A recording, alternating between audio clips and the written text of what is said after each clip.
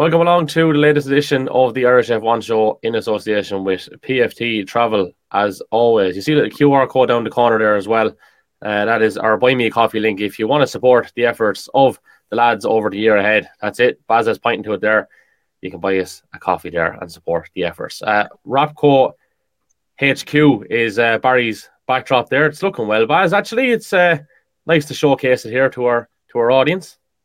Yeah, just it's a little bit quiet here at the moment, so I snuck up to the studio here to get the podcast done. Bit of a madhouse downstairs.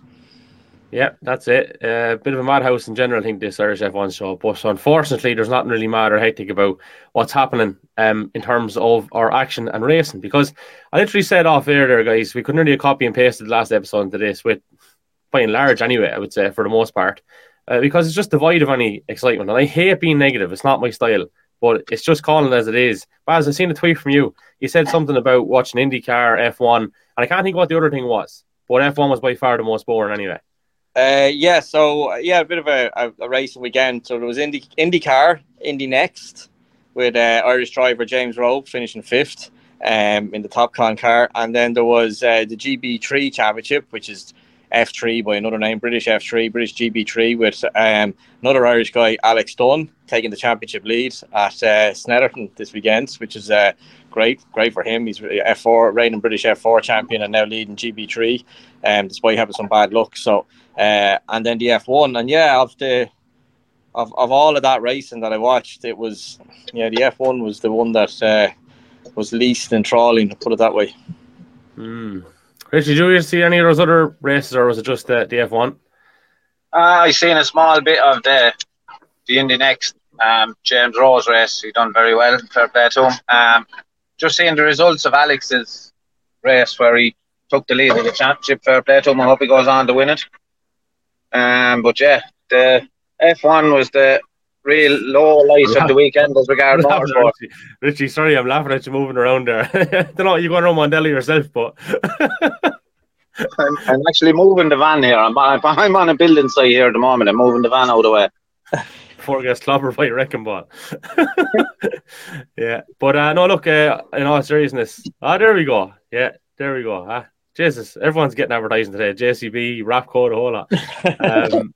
Yeah, James and Alex, well done. I suppose we've remarked upon Alex in particular over the past 12 months. So that's very, very positive. So at this particular juncture, is he getting a little bit closer to his dream goal? It seems to be going in a very good trajectory, Barry. Yeah, he's doing great. Yeah, I spoke to his father Noel, who I know a long time there last week. So yeah, they've definitely taken a turn. They had a little bit of car trouble in the opening rounds, a problem with the car that they identified, which explained why he was just that small bit off the pace in the opening round. So they fixed that, and they had a lot of pace at Silverstone for the previous round of the championship, but just a bit of bad luck. He was taken out of what would have been the race lead in one of the races. But then they went to Spa about 3 weeks ago, and Alex he won 2 of the 3 races, and the third race is a reverse grid, and he came from, I don't know what it was, 24th up to 5th or 6th or something. So he was it was the highest scoring round ever in the history of the championship for Alex that weekend. He scored more points that weekend than anyone has ever done in the past. So that brought him into contention going into Snetterton last weekend, and he had a lot of pace. He had the front running pace in testing, but just a little bit off the boil in qualifying, left on the second row, so he had a couple of seconds, and I think 8th or 9th place in the result. So so basically, that was Alex into the championship lead, and hopefully he can keep it going now and take the F4 and the GB3 championship one year after the other. Mm-hmm. I think I'm going to have to get a hands here for you two boys. There's lots of head movement going on there. A lot going on. Yeah, it's all happens to you. So let's delve into this race, I suppose, guys, from Canada the weekend. Would the only thing be that you could, I suppose, the only thing that you could possibly remark upon, have Aston Martin gotten a little bit closer, or is this kind of a false dawn as such with how close they did get to Max, I suppose, with Fernando, Richie? Yeah, no, they're certainly getting closer. It's not fake in any way, shape, or form. In fairness to Lawrence Stroll, he's pumping the money into the team, and it's showing dividends. Like, I'd say they'll definitely take a win before the season is out at some stage with Alonso. But yeah, they're getting closer. I'd just like to see him get much closer, much quicker. Yeah, so 9 seconds in the end is all he was off Verstappen, Alonso, and again, himself and Hamilton had a nice little tussle, and that's probably one of the positive things, Richie, yeah? Yeah, it was good to see the two old stagers back at it again at the front of the grid, in fairness. Maybe Lewis let him, well, he couldn't do a whole lot about the overtake, in fairness, but yeah, it'd be nice to see those two boys back hustling one another for the season, definitely. Yeah, someone said, Barry, it was a crofty that they're a combined age of nearly 8 years of age, but they're still serving it up and providing one of the few highlights, aren't they? Yeah, it was good. Alonso and Hamilton. It was good to see them, a bit of mutual respect on the podium there from both of them. But it's just a pity, I suppose. Max is walking away so much at the front of it. It takes their attention away. I think I seen something the other day that if you remove Max from the championship, it was all like the next three are within a couple of points of each other. For second, but in this hypothetical, it was for the lead of the championship. But look, can't be helped. We're in an era of domination, from one car to the other. It's just the nature of the sport these days, I think, unfortunately. And if it's not Red Bull dominating, it'll be Mercedes, and maybe someday it'll be Ferrari and Aston Martin. But it does seem to be that it's always going to be one far ahead of the rest. Yeah, I suppose myself and Richie were chatting there, Baz, like going back to 12 months ago and trying to consider whether, was it really, are we overestimating how boring it is this year? Was it as boring last year? Was it as much? You know what I mean? The stats are stats or whatever, but it seemed like what we said and Richie agreed on was that Ferrari had the speed, but just didn't have the reliability. But nobody seems to have what's needed this year. Is that something you go along with? Yeah, I think that just Red Bull is just another step further ahead.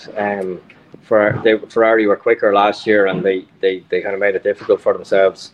And that's kind of brought Red Bull into the fight, and then they eventually put it away towards the second half of the season. But now this year, it's just, no one's doing anything as good as Red Bull.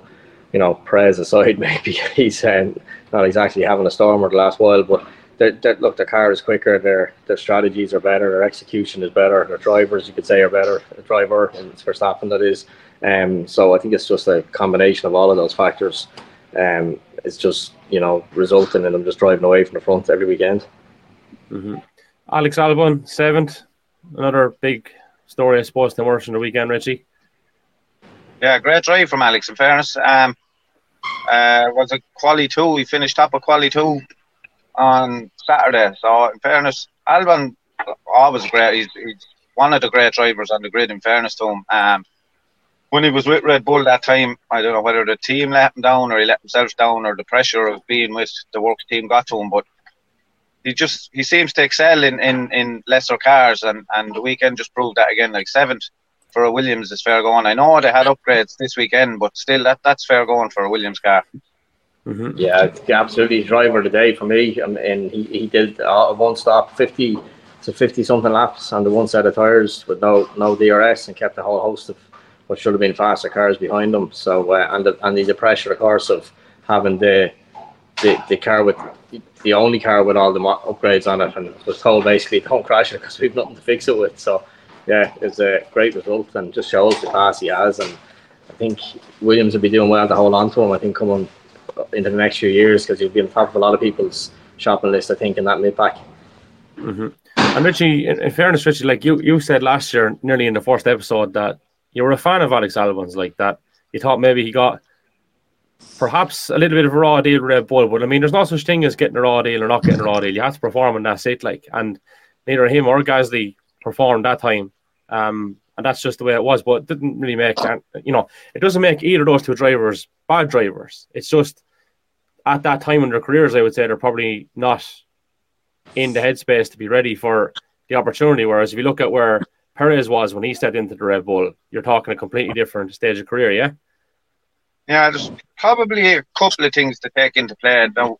Now sort of what we know, like if you join the Red Bull team at the moment, where Max is number one and always will be number one and will take preference in the team, effectively, like when Perez joined Red Bull, he was told that he was given Max's car, Max's set up and told to get on with it, where it proved it didn't suit him. So maybe something similar happened with Albon, where he never really settled into the job, and then being Max's teammate is a whole different ball game in that team. You know, I heard David Coulthard say on his podcast with Eddie Jordan the other day that back in the day when he was in talks with Ferrari,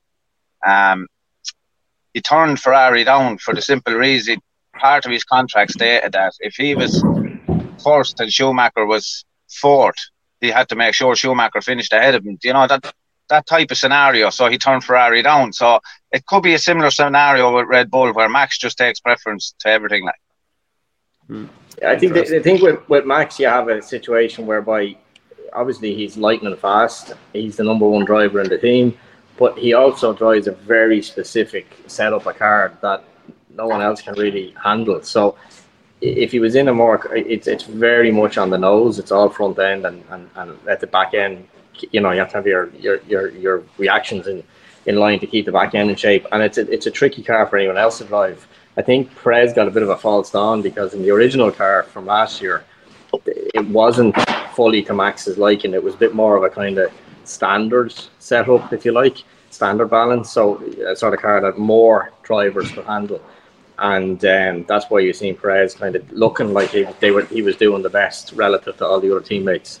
I think now that he's in a Max spec car, we're seeing the real gulf between them, which is the same as what we've seen with the other drivers that you've mentioned there, Albon and Gasly and whoever else was in with him, even Ricciardo to a point. So I think it's I think it's just a case of Perez got lucky towards the start of last year, in that he had a car that he was able that didn't suit Max specifically, and now it's different kettle of fish when he has to try and tame the car set up for Verstappen. Mm-hmm. Only a couple of seconds between the two Ferraris. Leclerc just ahead. There was talk of strategy there at one stage. What do you think that strategy was, lads? That was at a time, I think, where Sainz was obviously pushing a little bit quicker and was quicker, I think, wasn't he, at the time? I mean, it was a strategy for Ferrari. Yeah, I was just going to say, I don't know if you could put those two words into one sentence, Ferrari and strategy, but just Ferrari leaning to Leclerc again, basically. That's what it looked like to me, anyway. Baz? Yeah, I think it was. I think they were kind of making up as they go along, as they always do, and there was no real solid plan. And I know Sainz was saying he had a bit more pace and he wanted to get ahead, but you know, he'd been dragged around by DRS. But I think there's another overall relatively poor showing from Ferrari. You know, they're getting a bit too excited to be fourth and fifth. You know, that's not good enough at the end of the day. So they need to, you know, there's no point in high-fiving each other for finishing fourth and fifth in a Ferrari. That's, you know, failure. Fool anyone like. yeah, of course. Just speaking of Ferrari and Leclerc in particular, what did you make of the whole stance taken by the Villeneuve family? Leclerc obviously wanted to wear a helmet in tribute to Gilles Villeneuve. Didn't get the nod of approval. Any particular take on that? It's very hard to know, isn't it? It's. I mean, as I'm a big Villeneuve fan. I have a replica of his helmet in the house, and I don't know. Maybe I need to tell them and ask them, can people look at it in the future in the front door? Like, because it seems. I don't know. It's hard to know. I remember years ago, it was a bit of a running joke in F1 circles that in one of the F1 games in '98 or '97 or something, you know, like the F1 video game that is. Williams number one. Well, there was no Jacques Villeneuve in the game. Yeah. It was called Williams number one. Yeah. No, he's another name. John Newhouse. Yes, that's in. So F1 97 or 98. Yeah, F1 97 or 98 he was Williams number one, and in that other game, he was that name you were talking about. I can't think of the name of the game. Yeah, well, maybe it wasn't F1. It was John Newhouse. So it seems that the Villeneuve name and rights is a bit of a thing, you know, because he wouldn't let them use his name. It was all the other drivers, whatever 20 odd of them there was, and then this John Newhouse, fictional character who looked an awful lot like Jacques Villeneuve and drove the other Williams, but wasn't Jacques Villeneuve, obviously. So, I mean, I don't know, maybe there's something going on there. Apparently his sister looks after all the rights to the name and stuff, and she was not informed. And then I believe Leclerc made contact directly with Jack, and then in turn with the sister and the mother, who was Joanne, I think, who would have been Gilles' wife, who I thought it was settled. So did he not wear the helmet in the end? I missed that. I thought he was wearing it. He didn't wear the Villeneuve helmet in the end, no? I'm actually not too sure in the lead up to it, to be quite honest. I was just looking at all this noise that was made in the run up to it, which, I don't know, was it a distraction or was it not? But it was certainly an issue. I don't know what actually did happen in the end. I can't consolidate that for sure, but a lot of noise was made about it, you know. I think there's probably mistakes made on both sides. I mean, you would have thought Ferrari would have at least let them know it's trademark issues and whatnot. And I think the original accusation was that the Ferrari sponsors were getting publicity out of this off the back of the Gilles Villeneuve, because obviously people were photographing and publishing pictures of the helmet. So I think that was the Villeneuve angle.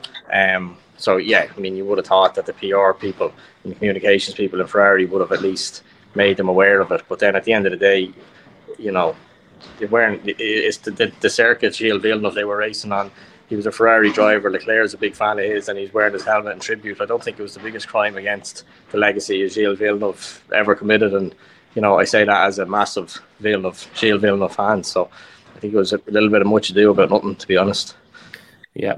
The F1 game I was talking about there was actually a cheat code I was reading whereby Murray Walker would save Villeneuve if you found a cheat code. Yeah, that was the interesting thing. I'd say those conversations were tasty at the time, you know, because it was a little bit ridiculous. I mean, there was 19 others that were willing to give their name, but that's not exclusive to F1. Ronaldo, the soccer player, I don't like calling him this, but people call him Fat Ronaldo. He wouldn't give his name in the late 90s either. He was just number 9, and there was a big issue around that. Like, and yeah, I'd say the fee put up must be tasty, but yeah, it's just one of those things, I guess. It's not like they're stuck for the few quid, the Ronaldos in this world. But like the Villeneuves, I can kind of understand, because when Gilles died, he would have let, you know, he had a young family, and it would have been up to his wife and the estate to, you know, to extract whatever income they could going forward, because obviously, you know, he passed on. But to get, you know, the Ronaldos of this world with $500,000 a week, like, does it really matter? Probably not. No. Rich doesn't give a shit. He's gone. I think he's under a bit of pressure. Look, have we anything else to add, Barry, do you think, before I draw a close to this, which is on course to be the shortest? The shortest. Well, it wasn't a whole lot. That's the pity about it, you know. It's not. It's just where F1 is at the moment, unfortunately. That we've said it before, you know. There's the cars are too big, the cars are too heavy. You've got to, you know, unless what we're waiting on something to happen.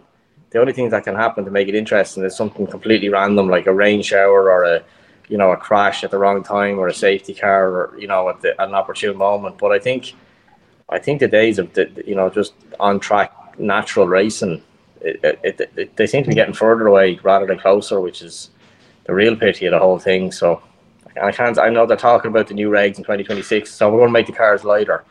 And I think the aim, and they won't reach this, the aim is 35 kilos lighter. I mean, waste of time. That's nothing, you know. It's on a 900 kilo car, 35 kilos is, you know, it's nothing. It's irrelevant. So they don't even look to be trying to fix it going forward. So I think, unfortunately, we could be in for a bit of an era of just processional racing outside of the weekends where something really random happens. You know, like it's on a lap just before someone makes a pit stop or stuff like that. But yeah, I'd love to be wrong, but it doesn't look like it's going that way at all. Mm-hmm. Rich, we're on course to wrap this up. Have you anything else to add? Maybe make it mandatory that all race circuits have to have sprinkler systems, and we can turn them on and off at random points during a race there, just to spice it up. It's just like we had some rain and you know, in qualifying. The qualifying was super exciting. I thought it was very, very good. But then you come to the race and we were just messaging each other. It's like they're told, just keep yourself to yourself for the first lap or two, let it settle down, and then just don't attempt to overtake anyone, whatever you do. Like, I mean, I know it's common enough nowadays for people to take out the phone, have a scroll, whatever their sport of preference is, maybe to find out a little bit of information or see maybe what people are thinking about it. But when it gets to the stage where the scroll is more exciting than what's happening to your left-hand side on the screen, then there's a bit of an issue. Like, and that's how I found it the last few while. You know what I mean? Like, even that thing about the helmet, like I didn't even notice that was if you went with it or not. And to be honest with you, I didn't really care either. Like, that's the whole thing with it. And it's sad to say that and admit that, but it's just like, you know what? That's nearly one of the big talking points, and it shouldn't be one of the big talking points. We should be talking about how good the racing is and all different things, but we just don't have it to talk about. All we have to do is give out about it. And I know everyone on a podcast gives out every now and then, and we'll criticize this and we'll criticize that. It was rules last year. It'll be something else. But the racing was always the common thing that was something that, you know, was interesting, like, or kind of meaningful or something. Just doesn't seem to be the case. So look, we have a couple of weeks now, and Austria's on the horizon. And then you obviously have Silverstone on the horizon after that. Lads, I think we may just keep going with trying to get a few big heads on here. And well, mine is massive as it is, but as in a few celebrities, that is, like we had earlier in the year, to keep things spiced up, because it doesn't look like the race is going to make it happen anytime soon. Yeah, unfortunately. Sure, look, maybe we'll change it to the Irish Indy Show or something. You wouldn't know. And we combine indie music with indie racing, and we get them all on. Kaiser Chiefs one week, Stereophonics the next week. You name it, we get it, boys. Listen, Richie, Barry, we'll leave it at that. We'll give a shout out to PFT Travel and to Rapco again. Thanks a million, guys. We'll chat to you all soon. Bye-bye.